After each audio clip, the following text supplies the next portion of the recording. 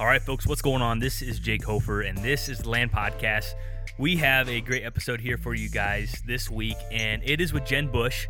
Jen has been in the world of real estate for knocking on 20 years. She worked with a builder initially out of school and then transitioned into a job at an attorney's office where they handled real estate transactions, and then went to lending and worked with a company that later became Compure Financial, which is one of the biggest lenders in agriculture and recreational and rural residential land.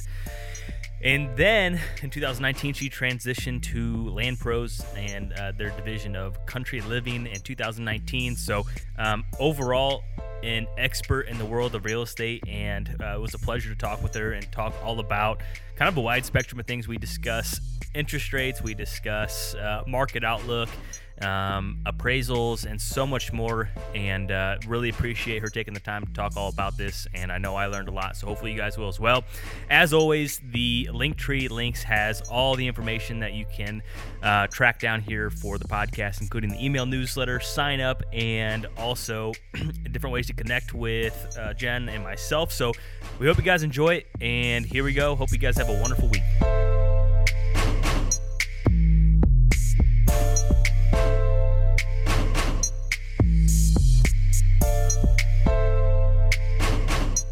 All right, we're live, and we have Jen Busch here on the podcast here. Thanks for taking the time here this morning to talk a little bit about real estate. Oh, thanks, Jake, for having me. I'm excited to have a discussion here today. Yeah, I've been racking my brain, because I want to bring a lot of variety of guests on here, and we've had a lot of first time land buyers kind of discuss their story. But I think you're a very interesting guest for a lot of reasons, because you've been in some, form or fashion in the real estate space for a really long time. Tell us a little bit about your career history. Oh, sure, definitely. Gosh, I got started in the real estate field more than 20 years ago. I went to school for sales and marketing, and all of a sudden I found myself working at a builder's office, development office here in the Rochester area of Minnesota, Southeast Minnesota. And I found myself working in their office, doing secretarial work and learning about building permits and land development. And I really loved it. I loved looking at the blueprints. I loved finding out what the process is through government of, actually obtaining a permit to build, and what it took to actually develop a piece of land to get it into the form that it takes to actually build a home on it. And there's so many more steps than people realize. And that always starts with a family farm. A family farm needs to be sold in order to make housing. My career did start in that arena over 20 years ago. I quickly found out that building and real estate has its ups and downs. It's kind of like a roller coaster ride. A couple of years after I started at the builder's office, I got laid off. That would have been in 2003. We had a little bit of a dip in the construction business, and they were building like crazy. And I always joke, I remember when it cost way less to build a new home than it did to purchase existing, I should say. Really? Yeah. The times that I worked at the builder's office, cost of materials and labor was inexpensive in the early 2000s, that you could build for less than it was to purchase an existing home that was maybe 10 or 15 years old. There's a little bit of history for you. Yeah. I was in second grade, I think. I didn't realize that. Much different than today. Different than today. What was the cost to build a builder grade home for that period in terms of what the market was? Some kind of entry level homes were around 150,000. Mm-hmm. Your split levels, 980 square feet on the main. Just your entry level homes here in the Southeast Minnesota area, about 150,000 would get you your entry level brand new construction home. Wow. And then I was seeing existing homes go for 160, 175, somewhere in there. So now that same home today would probably cost you 280 to 320,000. I'm going to do a quick inflation calculation real quick. So bear with me. 150,000 from 2003 to 2021. Let's try to rely on Google here, giving us the right information. This says that it would be about 223,000 would be the equivalent. I would say it's, that's interesting. What caused that, I guess, decline in building in 2003? Was it just I think what happened is building materials and prices started going up. And then all of a sudden, we had some blips in the market too during that. It didn't last long. It was maybe a very, very slight, we might have been actually in a bear market too at that time, but it didn't last long because then the next thing that happened was when I got laid off, I started working in a real estate law office.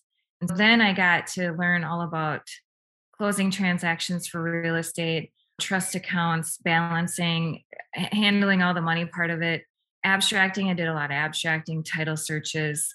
I learned about how things get recorded, a lot of legal stuff I was exposed to with the attorneys I worked with. And I was working Sundays because we were busy, because all of a sudden we were in our first refinance boom of anyone could remember. Rates had been hovering around like 6, 7% in the early 2000s. Then all of a sudden they went to 4, and mm, everyone was just clamoring at getting a refinance done. It was just probably 2003 and 4 and 5. And banks were lending money and they were giving low rates out. Uh, HUD enacted this new theory that everyone should own a home. Loosening was going on, starting to get to be a new thing for banks. That hey, maybe we should loosen up some lending. The economy's good. Let's get people in homes, and we're going. yeah. Actually, that leads up to my next job hop. Real estate law office. The only way for me to go was to be an attorney, and that wasn't what I wanted to do at that time. I had a young son on my own, and I thought, I love doing the banking side of it. Let's give that a whirl. I was approached by a credit union and I started working for them and lending and getting exposed to, what it takes to have a good credit score and risk versus rates and loan to values and all that stuff. I was in the mortgage lending business from 2005 until 2019. And I spent a lot of my career within agricultural finance with farm credits here in Minnesota. Their name is Compeer now. Mhm. They're the 4th largest farm credit in America. But I learned so much about lending, and I made a really good base. But going back to, markets and things like that, market history shows us that in 2008, October, actually, we had a crash. Our stock market started failing because Bear Stearns fell and a lot of reissue insurance companies failed.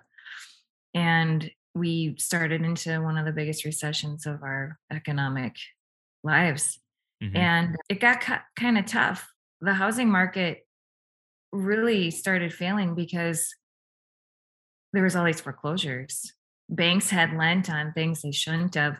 I remember writing loan programs that were stated income. Someone could just simply fill out an application. They could tell me they were a waitress and they could tell me they made So no 150,000. verification. No verification as long as their credit met the qualifications. And Whoa. sometimes they didn't have to have a lot of down payment. Uh-huh. Some warehouse lenders would do 40-year mortgages. We had reverse amortization loans where you'd start your payments out and you would actually add more balance to the mortgage as time went on because the banks were playing the game of appreciation and they thought houses would just continue to appreciate because we were on a roll. Mhm. It didn't happen. There needed to be more regulation on the back end of mortgage bonds and how that worked behind the scenes. Yeah. And there came the TARP funds and all that fun stuff. Not fun. There was a time where there was over 3,400 houses for sale in my local MLS. Whoa. And today there's 340. Wow. Flooded market. Like, Flooded market. yeah. You couldn't sell a house to save your soul. You would see price drops and price drops. I was in mortgage at that time and we were still lending and things like that. And we really, really held the reins back. And people always needed to borrow. There was a lot of hard conversations had with clients at that time. I lent in 7 states and Arizona, Florida was hit very, very hard with that recession. And there were people that would lose thousands of dollars in equity during that 2008 to roughly 2011. Wow. Yeah, well, I'll tell you this: the purchase that I just went through on the new house, they needed everything short of my blood type and firstborn child, which is good. I'm glad that those regulations are in place to make sure that people aren't getting hurt or buying something they can't afford. But it's crazy how much that's changed in just 8 or 10 years, really. Or I guess it's a little bit longer Well, than that. yeah, it's been about 11 years really since we started the recovery in lending, and there's been some really good changes. You can see some loosening here and there. It just depends on the lender. Mm. But overall, I think we are protected now from the lending industry because they have enacted the things they needed to do to make sure we don't get into that trap again. Do you think that it was somewhat predatory to what they were doing? Like, was it calculated? Yeah, in a way. There were so many ways to make a lot of money on the back end, and consumers had no idea how the whole flow of funds worked. Mhm. And so, yes, there were not everybody was predatory, but there were some, and it spoiled it for everybody. Uh, and that's why it's illegal. You can't do the things you did. Loan officers were steering folks into loans that would make them more money, like an adjustable rate when it wasn't good for them. It would adjust in a year or 2 years and it would, double their payment. There's no way anyone can make Yeah. that. I mean, in stated income loans, come on, let's get real. Yeah. Yeah, we're on the same page there, which that's very interesting that I guess there was that much flexibility and you know, from I guess you see that evolution on basically like through your line of work because you were there Absolutely until 2019. Like did you start like how much strict like if you had to put a percentage like how much more strict it got, what would you say? double, Yeah. double. I didn't have to worry, in 2008, 9, or well, I'm sorry, prior to that, probably '05 really started the floodgates of these new and inventive loans. It didn't take long for that money to just get dispersed out. Mhm. Uh, I would say that compliance and loan accessibility probably doubled in length of process and required items. Mhm. But I would say that because of technology today and inventions of DocuSign and eSign and having to work with your clients a lot easier, it's easier in that respect. There's a Sure. lot more things to sign, there's a lot more things to acknowledge as a consumer today, but we have all these tools. But as people that are in lending, they really got to be on top of their game, and there are so many good lenders out there. I will have to admit that. And I loved my career in lending. It led me to what I'm doing today, and Mhm. I decided that after all those years of mortgage lending, I wanted to do something different and try being self-employed. It Mhm. was scary because I had been under Big Brother for so many years and I had benefits. I had all kinds of things. You get the water cooler talk. You form friends at your at your office, and I thought, I think I can do more. I can make a bigger impact than what I've done already. And I thought I could do that by getting my real estate license. And it has been a change that I've never regretted. I absolutely love it. It really, I'm glad I didn't do it any sooner than I did because I needed all those years of experience to get me to where I am today to be Yeah. successful with my license.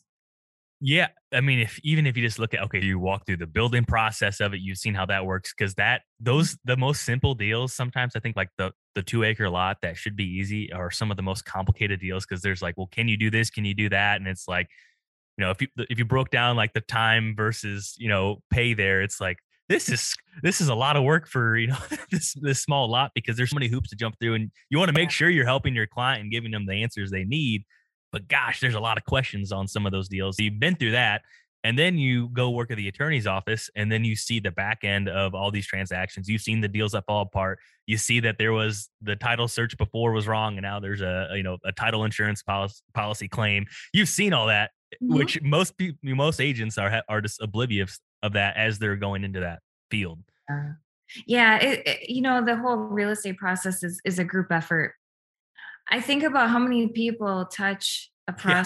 touch a real estate transaction, and we can count on our hand you've got your buyer, your seller, and that could be numerous people. Hmm. You've got your real estate agent on the buy side and the sell side. So we're up to at least four parties. You have your lender.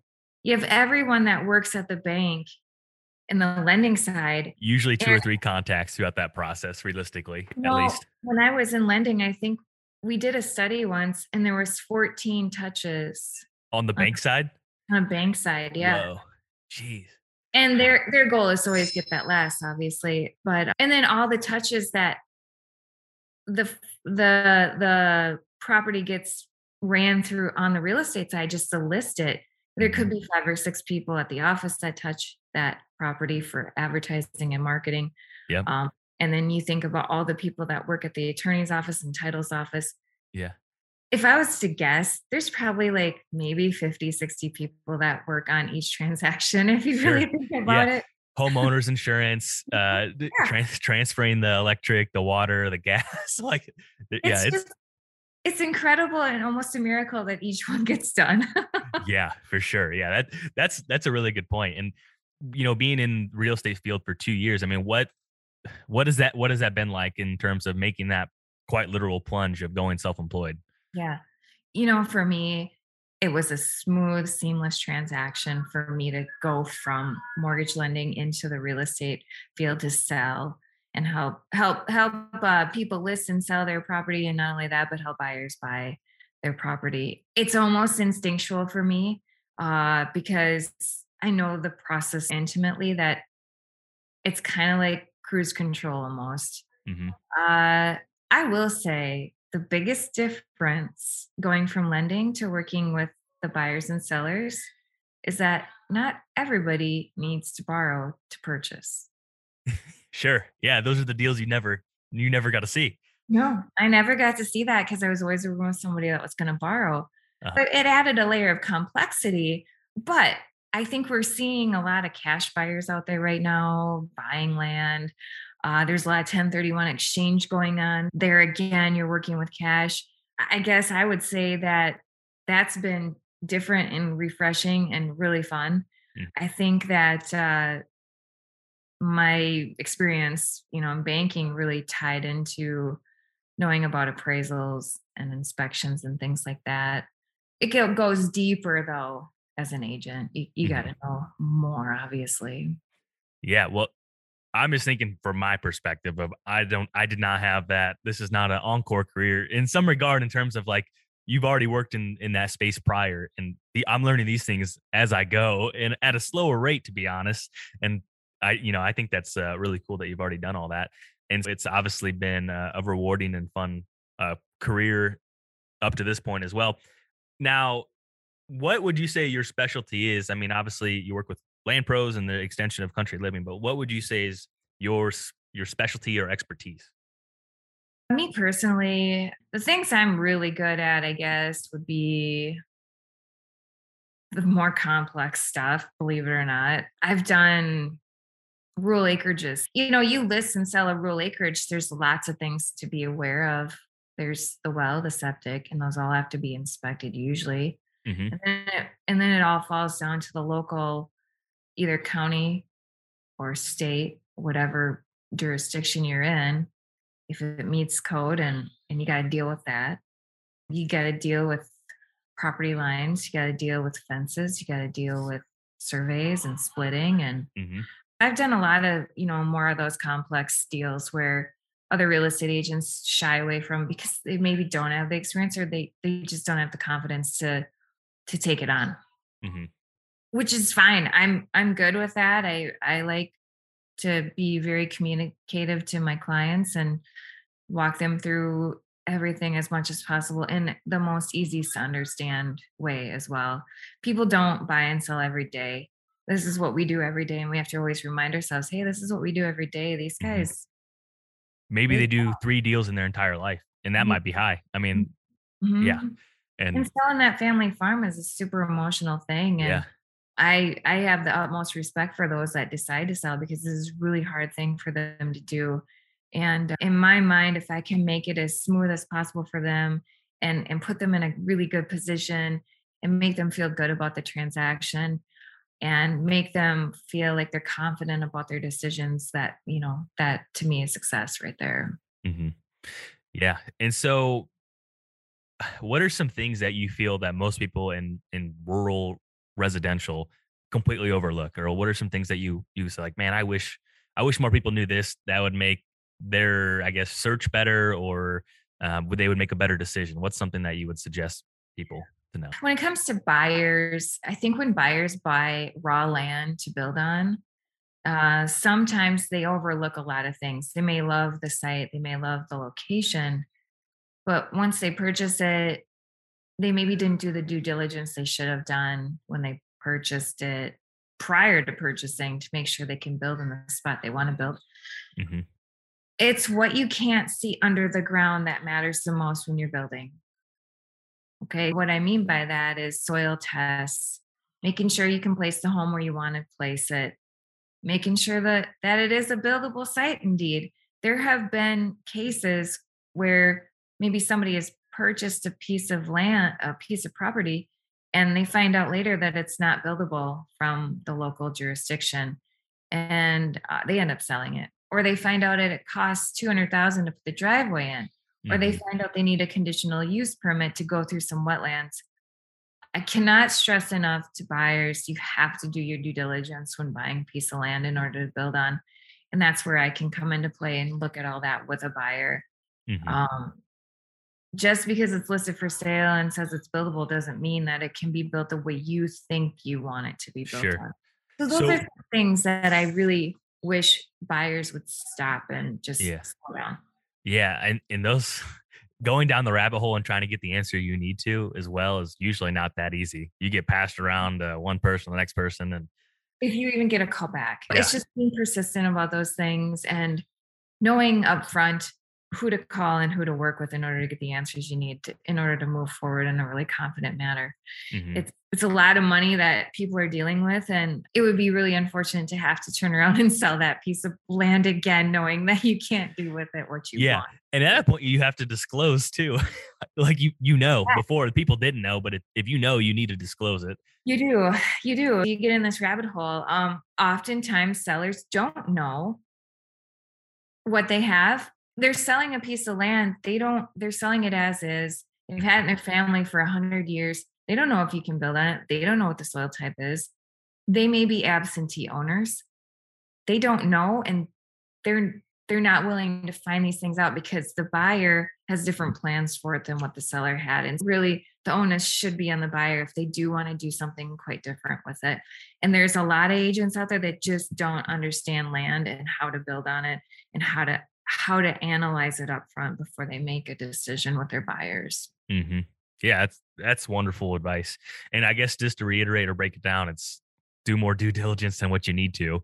Especially when buying land, and if you think you're going to build something on it, if you're going to buy it and just let it sit and not do anything with it, that's a different story.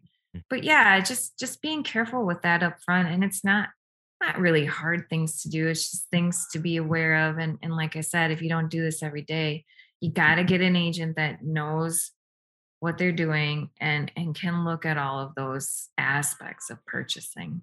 And Hmm. that's why, like you and I were licensed with Land Pros, we're surrounded by people that have done this for years. And that's why, our clients should work with somebody that has that background. Specialized. Yeah. Yeah. Definitely. Now, okay, what would be a question that you would tell a potential buyer? What interview questions should they ask an agent of like, because, maybe they're not familiar with any agents or they're not acquainted with anyone and they're going to Google, land agent by near me. What would be an interview question or two that would be a must ask in your opinion?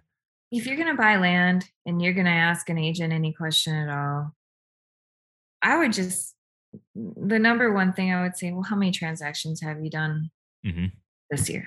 Hmm. Or how many have you done in the last 6 months? Number one. Number two, are you full time or part time? Hmm. Number three, do you have the time to devote to me for a buyer? Buyers require sometimes more time because they're looking all around for land and the market is very competitive. Yeah. That didn't get accepted this year. They got to know their agents fast.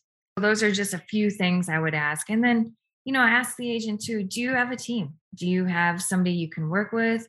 Are you kind of a lone ranger, or do you have somebody else you can fall back on in within your brokerage in case you're not available? You and I both know sometimes we need some time off, that 80 hours a week. Just I need a little bit of time to myself. But yeah, I like to pride ourselves on our team efforts. And a lot of times I do work in tandem with our other agents. If Mhm. I'm not there, if we got to have somebody on the scene, we got somebody we can fall back on.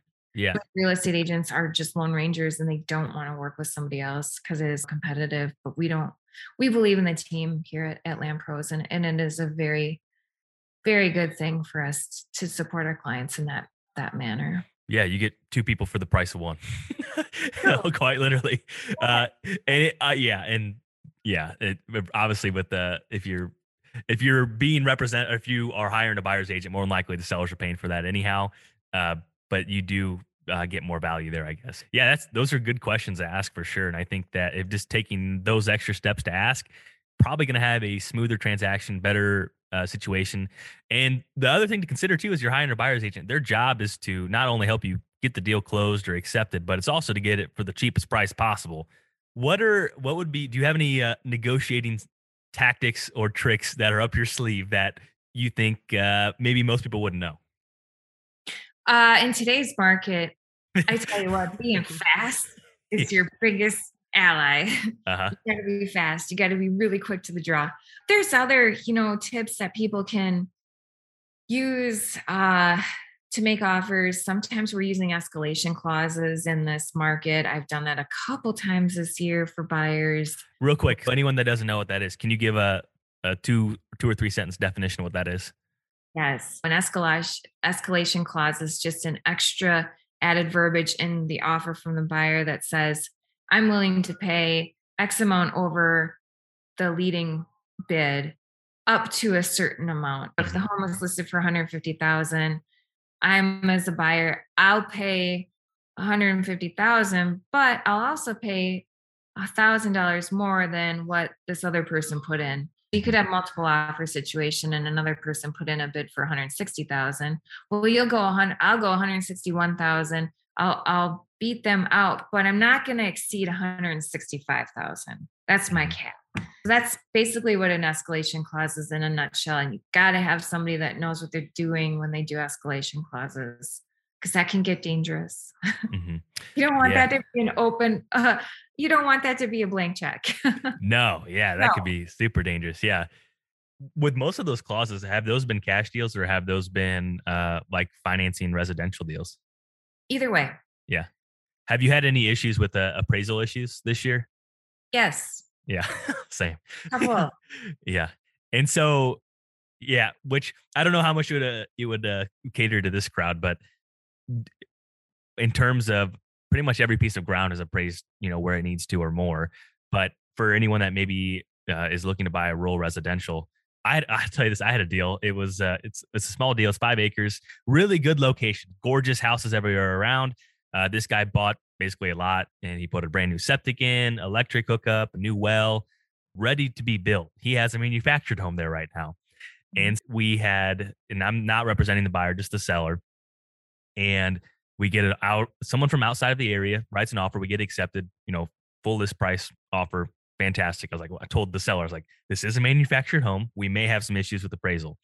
And then this out of state or this out of area appraiser came in Mhm. half the value of what we had it listed for. Mm. And then I told the buyers, like, well, you need to call a bank that is in that area, understands that this is a really good piece of dirt and a really good location. And then it got reappraised with a new lender and it came back to where it needed to. But I guess that is kind of a caveat of more rural deals as well. And do you ever try to babysit appraisers? And I you've have a you've been on the few. lending side and then you've been on the broker side. Do you say like, oh, here's some comps that you definitely, I'm sure you're going to consider them, but maybe take a second look at them. Yeah, lenders and appraisers and real estate agents all have to be very careful what they say to each other because there's rules and laws in place now that say no influencing can go on. Okay, Yep. right. We understand that. However, if us as a real estate agent know of comps, we are able to send those to the appraiser. They don't have to use them. They don't have to even listen to us.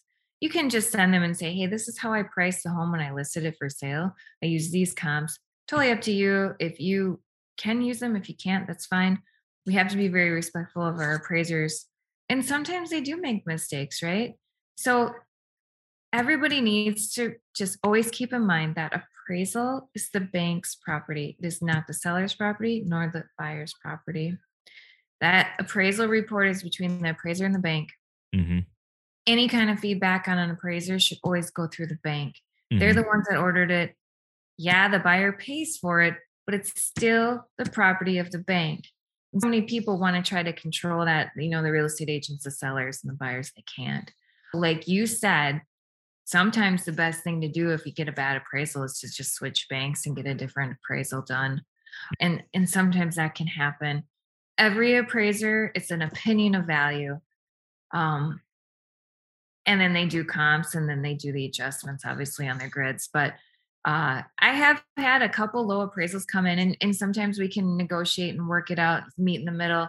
Otherwise, what a buyer can do to protect themselves against losing the home is they can agree to pay over the appraisal price. And I've seen a lot of those clauses on purchase agreements where it says buyer is willing to pay the difference between appraisal value and purchase price should the appraisal come back lower. Mm-hmm. And they have to do that in cash, right? Sure. Typically. They either have to do it in cash or they just raise the loan to value of their loan. Uh-huh. But that gets tricky. They got to work with their lender on that. There are some things you can do to mitigate the appraisals. Now, what's nice is that our market has been going strong here for quite a while. We have some really good comparables in the last 6 months. We're starting to see that Stabilize a little bit. Yeah. stabilize a little bit. However, land can be a different thing. Mm-hmm. If you have people out there buying land, we are still on a inclining market here. I feel bad for the appraisers still. With Tough job. Yeah, it's totally a tough job. But appraisers are our friends.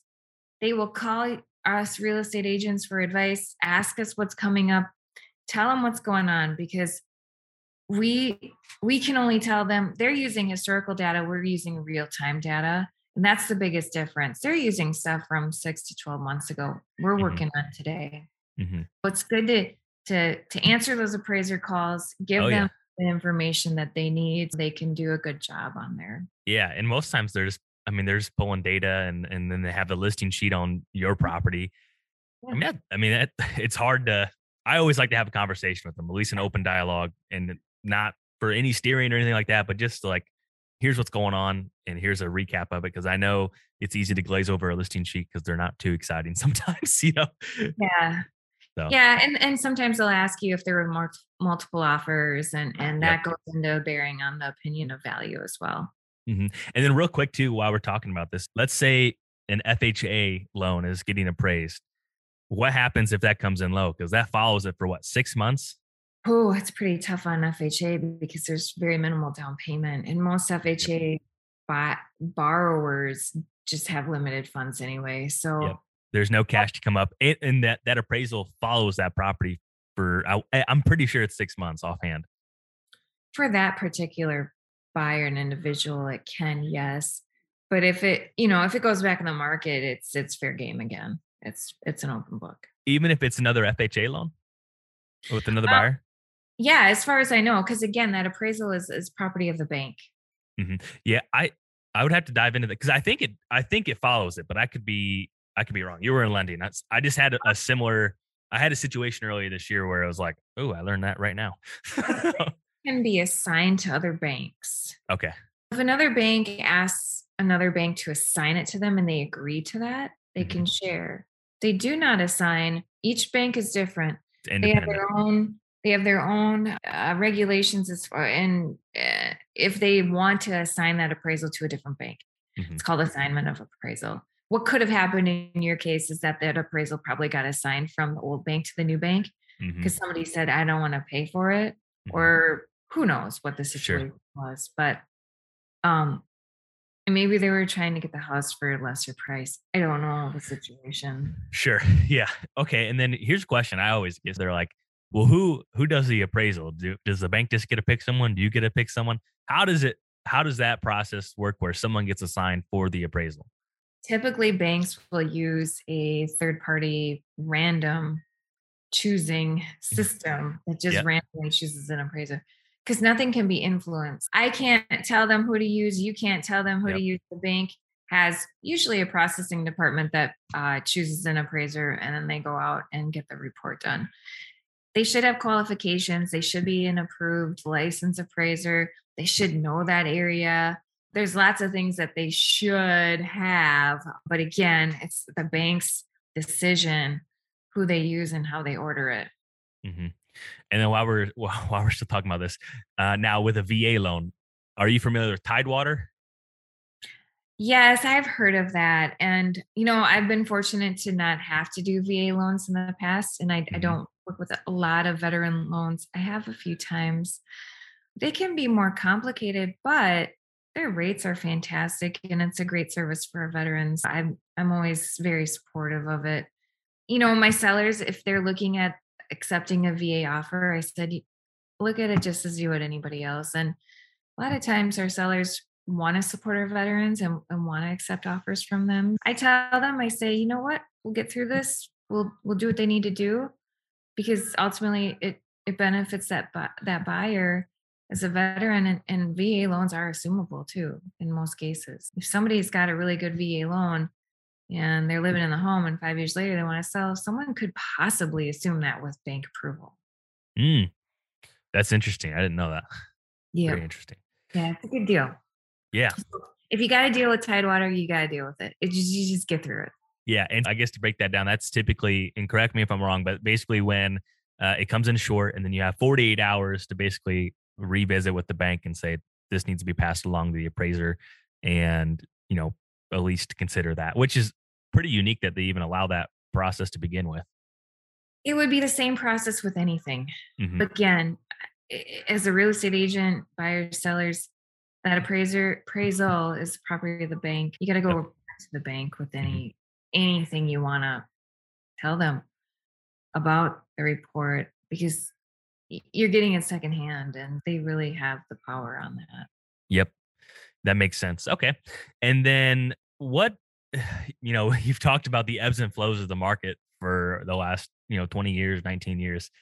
What's your market outlook right now? What is your temperature? What is your vibe, whatever you want to call it? What are you feeling with the market and the next, the outlook, which I know no one can predict the future, but Mhm. every business has cycles. It's interesting. I felt a little bit of softening here in the last month as far as buyers and sellers, but I think they're just taking a break because stuff opened up for COVID and they're trying to, get out and do stuff. Kids are back in school now. I still have very, very high demand from buyers. They're just laying low a little bit. Prices have been increasing at such a rate that they're kind of just taking a break because they don't want to pay some extraordinary price for a new home. Now, this is the home market. There are more homes coming on the market right now today. It's October 13th, 2021, right now. It shows that there's some more supply coming. Okay. I think supply will help with the demand. You'll probably see some leveling out in some areas. Uh, Prices may stabilize a little bit here, hopefully, as I'm thinking we'll see a stabilization over winter. hmm You'll probably see some more coming on the market in the spring for homes. Now, the land market, I think the same thing's probably going to happen. You're going to see more supply coming. We see that in our auction calendars. Our competitors are having a lot of auctions in November, December. We're seeing some more get listed. Folks are, concerned about tax changes. If there's any increase in capital gains for 2022, nobody knows that yet. hmm I think we're going to see some flood of land here the end of the year. People will decide to sell at the last minute. You'll see some stabilization in the land prices, in my opinion. No one has a crystal ball. I think overall, though, real estate's still going to remain very strong. Buyers are still going to need to be paying what they need to pay to get that property. You're not going to have any bargains hmm typically. Maybe once in a blue moon, you'll get a bargain buy here and there, but sounds like building supplies are down. The material costs are coming down too. That's going to help us get some construction going again. We Mhm. are far behind in units that need to be built from the last decade. I read a statistic yesterday that we were 3.7 million behind in Whoa. housing units that need to be built. Our people that were born between 1998 and I believe 1985, they're all in their 30s and they want to purchase a home. Mhm. Some of these folks are still in their parents' basements. Demand is really there, and we haven't been able to build enough to keep up with these folks that wanna buy, and we haven't had enough turnover in the senior housing seniors in order to, replenish Fill that that. gap, yeah. Yeah, so I guess overall you see just this overall stabilization, maybe not as crazy of a run as what we've seen in the last 18 months. Probably not. I mean, you'll see some more supply, like I said, maybe a little bit of a stabilization, but this is just very short-term futures. I Mhm. could see the market really heating up again next summer. Really? I really could, yeah. Is that just a gut feeling, or I mean, what makes you think that? We're on a roll, and sometimes it's just like our bull market, we're on the longest bull market run in all-time history, and I think you could see that in real estate too Mhm. for a Yeah. while. Well, you do well, we had I don't know what it was if in March of 2020, I don't know, it was below a certain point. It was, like, right below what was considered a the whatever technical analysis of it was. I think it was a correction is what it was called, but obviously, I don't know in terms of I'm not an economist. I can't tell you if that paused the bull run or We had a not. 1.1 month correction. It was all we had in the stock market this year. Uh-huh. That's it. It Yeah. was the shortest correction ever. Mhm. I just met with my financial analyst yesterday. Gotcha. So you got coached up on this here. I did, yeah. Yeah, no, I got coached up on all that, and I'm like, I think we're gonna see that in real estate. We're gonna see that mirror each other. Long-term outlook, I bet we see in 5 years, finally supply might meet demand. Mhm. I mean, it's everything's a cycle, right? And if rates remain relatively low, it's gonna be really tough for rates to climb very far. Mhm. Yes, there's probably going to be concerns about inflation and how the feds deal with that. I don't know. It'll be interesting. Mhm. Mortgage rates follow the bond market. Short-term rates follow the Fed's windows of borrowing. I don't know what's going to happen in rates. Let's hope the economy stays strong. Let's hope we can get through the COVID stuff Mhm. and keep this rolling. Yeah. Yeah, it's been a fun time to be in this space. It's been very exciting, very fast paced, like you mentioned, Mhm. where it's like you have to be quick. There's no like hem hawing around, and I think that puts the heat on sellers and buyers, more buyers. But I've sold quite a bit of properties this year. People that felt like the market was going to crash, and they're just trying to realize those gains and downsize and play on the sidelines. That's not my decision, but I totally see their perspective. Yeah, But yeah, it's definitely a extremely interesting time just it to be is. part of the wave. It is, and that's just it. Be part of the wave, roll with the punches. Don't get too over excited about everything because everything's a cycle and it'll all work out. Hmm. Yeah, and okay, as someone maybe sitting in the situation to sell, yes, it's a great time right now to realize some of those gains. Mhm. If you want to harvest those and sit on them, or however you want to do that and mitigate your taxes, whatever you want to do. And then on the flip side of it is from a buyer's perspective, do you think it's still okay time to buy with how low rates are? And if you're buying it in the scope of 7 to 10 years, that you can find peace in that. Would you agree with that? Yeah, I think if you're gonna buy just to live in a property for 2 years is probably not a great idea. Hmm. Typically over time they say buy a home if you're gonna live there 5 to 6 years Hmm. is typically what they've said over time. You know, good luck renting, right? There's not a lot out there for rent. Hmm. And it's expensive. So it is. You gotta look at the short term and the long term payoff Hmm. for that. I think Yeah. it's a good time to buy.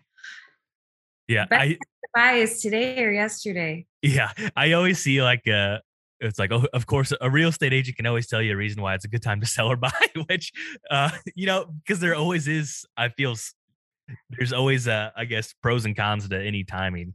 It's just, I don't know, it depends on what your motivation is anyhow. But I feel like sometimes the space gets a little bit of a hard time. Like, but the Yeah. rates are extremely low. Is this the lowest rates that you've seen at, you were a lender or you worked in lending and then, The are- lowest rates were after I got out of lending by so like, far. like right now or even like 2020 more? They're a little bit up from last year. Last year, I believe, were the lowest rates I ever seen, like last summer. Hmm. 2020 were the lowest rates they'd ever seen. Hmm. I had friends in the lending business still that I talk to and have good relationships, and they were working hours that were absolutely incredible, and they were really getting burned out. It And was the SBA loan was rolling around then too. You had like all the small businesses hounding them. all those SBA loans. I mean, those poor people were worked and worked and worked. And I think they're finally getting a little bit of a reprieve, getting a vacation, getting a break. That would have been tough. Yeah, definitely. I'm sure that was just madness, especially with the tight deadlines of the SBA, and then you have a booming real estate market, and then you have people refinancing. It's like the perfect storm for just pure madness for them. It is, yeah, and those funds would run out at certain points. The SBA funds wouldn't last that long, and then Yep. you've got this hurry up and get them before they're gone. Yeah, certainly. Well, do you have any other, I guess, parting words or advice for anyone that's listening that um, is either looking to purchase a piece of ground or purchase a piece of rural real estate, or maybe they want to sell their house and upgrade? Do you have any parting words of advice? Well, I think for buyers today, work with your agent, work in tandem with them, and just understand that in this market, your agent tries as best as they can to see everything they can see for you, but you have to be proactive as well. Hmm. Kind of like working with your doctor. The doctor doesn't know your needs unless you're helping take care of them as well. If Hmm. I ask my buyers to be like, hey, I'm gonna do everything I can, but I need you to look too, because I can't be everywhere all the Hmm. time.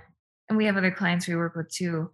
If it's a team effort to get them the property that they really, really love and the timeliness, you gotta have great communication.